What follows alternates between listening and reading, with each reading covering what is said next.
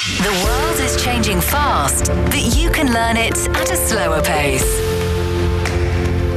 Special English. You're listening to Special English. Here's the news. A special exhibition focusing on China's manned space program has opened in the Hong Kong Special Administrative Region.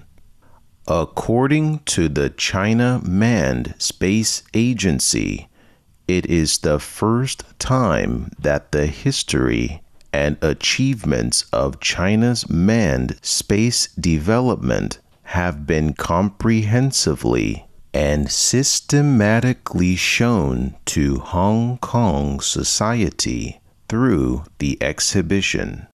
The display is held at two sites, namely the Hong Kong Museum of History and the Hong Kong Science Museum, showcasing various carrier rocket models, including the Long March 2F, Long March 5B, and the New Generation Manned Carrier Rocket.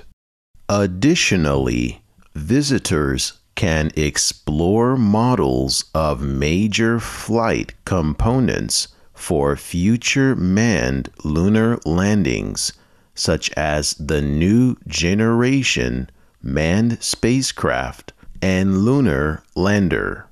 The latest video of Shenzhou 16 spacecraft's in-orbit ignition for its return to Earth, which was taken by the Shenzhou 17 crew, is also displayed. Over the past 3 decades, China's manned space program has achieved remarkable breakthroughs and mastered a series of crucial technologies since it was officially approved in 1992. The exhibition is open to all people in Hong Kong and Macau, free of charge, and will run until mid-February. You're listening to Special English. China's southern tech hub, Shenzhen, has become the latest city to introduce guidelines for minimum levels of physical activity in schools amid concerns over students' physical and mental health. According to the city's Education Bureau, starting January 1st, 2024, all schools in Shenzhen providing 1st to 9th grade education will be required to provide 1 PE class every school day, while high schools to offer 3 classes each week. One class usually lasts around 45 minutes. The Education Bureau said that there is still a lack of understanding of physical education in schools in the city, and the rate of good physical health among students needs to be improved, citing the increase of children with eyesight problems and chubby children. The Ministry of Education has pushed for schools across the country to improve physical education in recent years, with efforts including the elevation of the importance of PE in the high school entrance exam, also known as the Zhongkao. The Shenzhen guidelines set a target of 99% of students passing the city's annual physical health test, with 70% rated excellent by 2025. Other cities have also introduced measures to improve PE in schools. On November 20th, the northwestern city of Xi'an announced that all primary and middle schools must provide students with 1 hour of on-campus physical exercise every day and a long recess period of no less than 30 minutes for students to do outdoor activities such as gymnastics and aerobic dance. This is Special English. An expressway with bridges or tunnels accounting for over 90% of its sections has opened, linking southwest China's Chongqing municipality and Shanxi province in the northwest. The 48-kilometer expressway connects Wuxi County in Chongqing with Zhenping County in Shanxi. It is the first direct expressway connecting Chongqing with its northern neighbor Shanxi. With 20 bridges and 11 tunnels, it is believed to boast one of the largest proportions of bridges and tunnels among the nation's expressways, making construction highly challenging. That is according to Chongqing's Traffic Bureau. The new expressway has a designed speed of 80 kilometers per hour and is expected to reduce road travel between the two counties from over 3 hours to less than an hour. Officials also hope the expressway, by linking several scenic spots along its route, will promote regional integration and the development of tourism. This is Special English. The Asian Development Bank has approved a $250 million loan to improve Indonesia's flood management capacity. The Manila-based bank said the financial project will help reduce flood risk in the northern coastal area of Java Island and strengthen the local community's social-economic resilience. With an increasing population and assets in low-lying areas, Indonesia, particularly the northern coastal area of Java Island, which is a strategic economic corridor, is highly vulnerable to flooding and climate change. The project aims to operationalize flood risk management in the river basin territory in West and Central Java. It will help reduce the risk of flooding to 485,000 people, as well as damages to crops and assets. The multilateral lender added that the project will also help reduce the exposure of economic centers to flood risks and traffic disruptions on the main road connecting Jakarta to East Java, ultimately benefiting the local and national economies. You're listening to Special English. We all enter this world with the universal greeting. We then learn to speak. Bonjour, comment allez-vous? Hoy estoy muy contenta. Though our languages, cultures, and traditions may differ, we still share one thing in common. We have hope for humanity and the world. Donated an additional German railway company Deutsche Director of the Bahn, International the 26th Monetary United Fund, Nations Kristalina. Climate Hear the difference with CGTN Radio. Join our global network to connect with the world. CGTN Radio. Hear the difference. You're listening to Special English.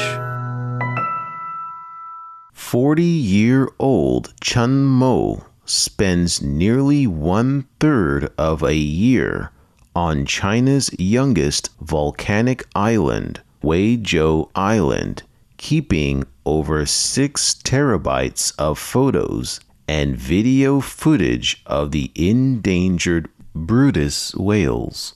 Chun is an associate researcher from the Guangxi Academy of Sciences who has been studying the species in the waters near Weizhou Island since 2016. Chun and his fellow researchers identified about 10 members of the herd from 2016 to 2018, and the number has now increased to nearly 50, referring to an expanding herd size. Chun and his team have observed the mating behaviors of adult whales and mother whales hunting with their babies for years in the area, drawing the conclusion that the island and its surrounding waters are one of the major hunting and breeding zones for the Brutus whales. Weizhou Island sits in the Beibu Gulf, home to various endangered marine wildlife in southern China, while over 1,000 kilometers away from the Beibu Gulf lies the Gulf of Thailand, which boasts a well-preserved marine ecosystem and rich food sources, being another essential habitat of the whales. To jointly research and protect the Brutus whales, Chinese research institutes, including the Guangxi Academy of Sciences, have teamed up with the Department of Marine and Coastal Resources of Thailand, aiming to share information and resources. In 2019, joint field surveys were carried out in both sea areas near Weizhou Island and the Gulf of Thailand, heralding the start of the cooperation between Chinese researchers and their Thai counterparts in the studies of Brutus whales and other marine mammals. To maintain clean waters and preserve the island's ecological environment, in 2018, the Beihai Municipal Government of Guangxi issued a regulation to prohibit the use of disposable food containers, non-degradable plastic bags, and plastic films on Weizhou Island. A local resident, Lai Chao-yun, said that the garbage is collected from various homestays and hotels on the island before being sorted, packaged, and transferred outside. Lai added that about 62 tons of garbage are transported to the nearby Beihai city every day. Lai has also joined whale conservation in recent years, witnessing the increased awareness of whale conservation among island residents. Lai said that many residents on the island, including those businessmen, have voluntarily joined the local environmental protection campaigns, adding that the local tourism industry and homestay associations have advocated businesses not to provide disposable supplies to tourists to avoid generating more waste. Weizhou Island has recorded a more frequent presence of the rare whales in recent years. Due to its natural conditions and less disturbance caused by coastal economic activities, the Beibu Gulf has maintained a relatively good state of its ecological diversity. This is Special English.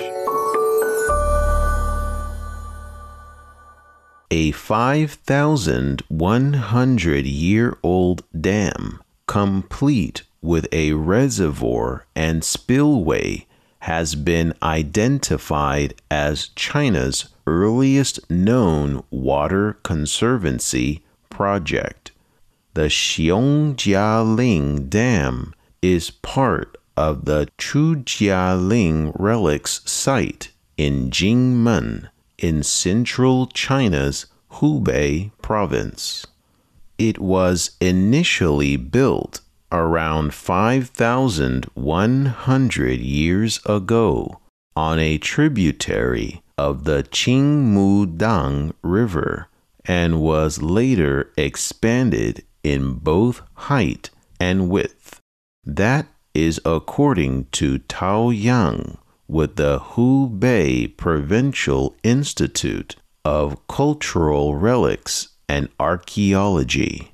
The existing dam measures 2 meters in height and 180 meters in length. It has a reservoir to the east and an 8.5 hectare irrigation area to the west, with the latter found to have hosted a prehistoric paddy. A spillway lies at the northern side of the reservoir, which allowed for discharge of excess water during flood seasons. According to He Nu, an archaeological researcher with Chinese Academy of Social Sciences, the design suggests that ancient people in the area had learned to harness water based on the landform rather than simply implementing measures to defend themselves against floods. The discovery of the dam is among the latest finds to shed light on the cradle of civilization along the midstream of the Yangtze River, China's longest waterway. This is Special English. That's the end of this edition of Special English. To recap, I'm going to read 2 of the news items again at normal speed. Please listen carefully. A special exhibition focusing on China's manned space program has opened in the Hong Kong Special Administrative Region. According to the China Manned Space Agency, it's the first time that the history and achievements of China's manned space development have been comprehensively and systematically shown to Hong Kong society through the exhibition. The display is held at two sites, namely the Hong Kong Museum of History and the Hong Kong Science Museum, showcasing various carrier rocket models, including the Long March 2F, Long March 5B, and the new generation manned carrier rocket. Additionally, visitors can explore models of major flight components for future manned lunar landings, such as the new generation manned spacecraft and lunar lander. The latest video of Shenzhou 16 spacecraft's in-orbit ignition for its return to Earth, which was taken by the Shenzhou 17 crew, is also displayed. Over the past 3 decades, China's manned space program has achieved remarkable breakthroughs and mastered a series of crucial technologies since it was officially approved in 1992. The exhibition is open to all people in Hong Kong and Macau free of charge and will run until mid-February. You're listening to Special English. 40-year-old Chun Mo spends nearly 1/3 of a year on China's youngest volcanic island, Weizhou Island, keeping over 6 terabytes of photos and video footage of the endangered Brutus whales. Chun is an associate researcher from the Guangxi Academy of Sciences who has been studying the species in the waters near Weizhou Island since 2016. Chun and his fellow researchers identified about 10 members of the herd from 2016 to 2018, and the number now has increased to nearly 50, referring to an expanding herd size. Chun and his team has observed the mating behaviors of adult whales and mother whales hunting with their babies for years in the area, drawing the conclusion that the island and its surrounding waters are one of the major hunting and breeding zones for the Brutus whales. Weizhou Island sits in the Beibu Gulf, home to various endangered marine wildlife in southern China, while over 1,000 kilometers away from the Beibu Gulf lies the Gulf of Thailand, which boasts a well-preserved marine ecosystem and rich food sources, being another essential habitat of the whales. To jointly research and protect the Brutus whales, Chinese research institutes, including the Guangxi Academy of Sciences, have teamed up with the Department of Marine and Coastal Resources of Thailand, aiming to share information and resources. In 2019, joint field surveys were carried out on both sea areas near Weizhou Island and the Gulf of Thailand, heralding the start of the cooperation between Chinese researchers and their Thai counterparts in the studies of Brutus whales and other marine mammals. To maintain clean waters and preserve the island's ecological environment, in 2018, the Beihai Municipal Government of Guangxi issued a regulation to prohibit the use of disposable food containers, non-degradable plastic bags, and plastic films on Weizhou Island. A local resident, Lai Chaoyun, said that the garbage is collected from various homestays and hotels on the island before being sorted, packaged, and transferred outside. Lai added that about 62 tons of garbage are transported to the nearby Beihai city every day. Lai Chaoyun has also joined whale conservation in recent years, witnessing the increasing awareness of whale conservation among island residents. Lai said that many residents on the island, including those businessmen, have voluntarily joined the local environmental protection campaigns, adding that the local tourism industry and homestay associations have advocated businesses not to provide disposable supplies to tourists to avoid generating more waste. Weizhou Island has recorded a more frequent presence of the rare whales in recent years. Due to its natural conditions and less disturbance caused by coastal economic activities, the Beibu Gulf has maintained a relatively good state of its ecological diversity. This is the end of today's program. I hope you'll join us every day to learn English at a slower pace.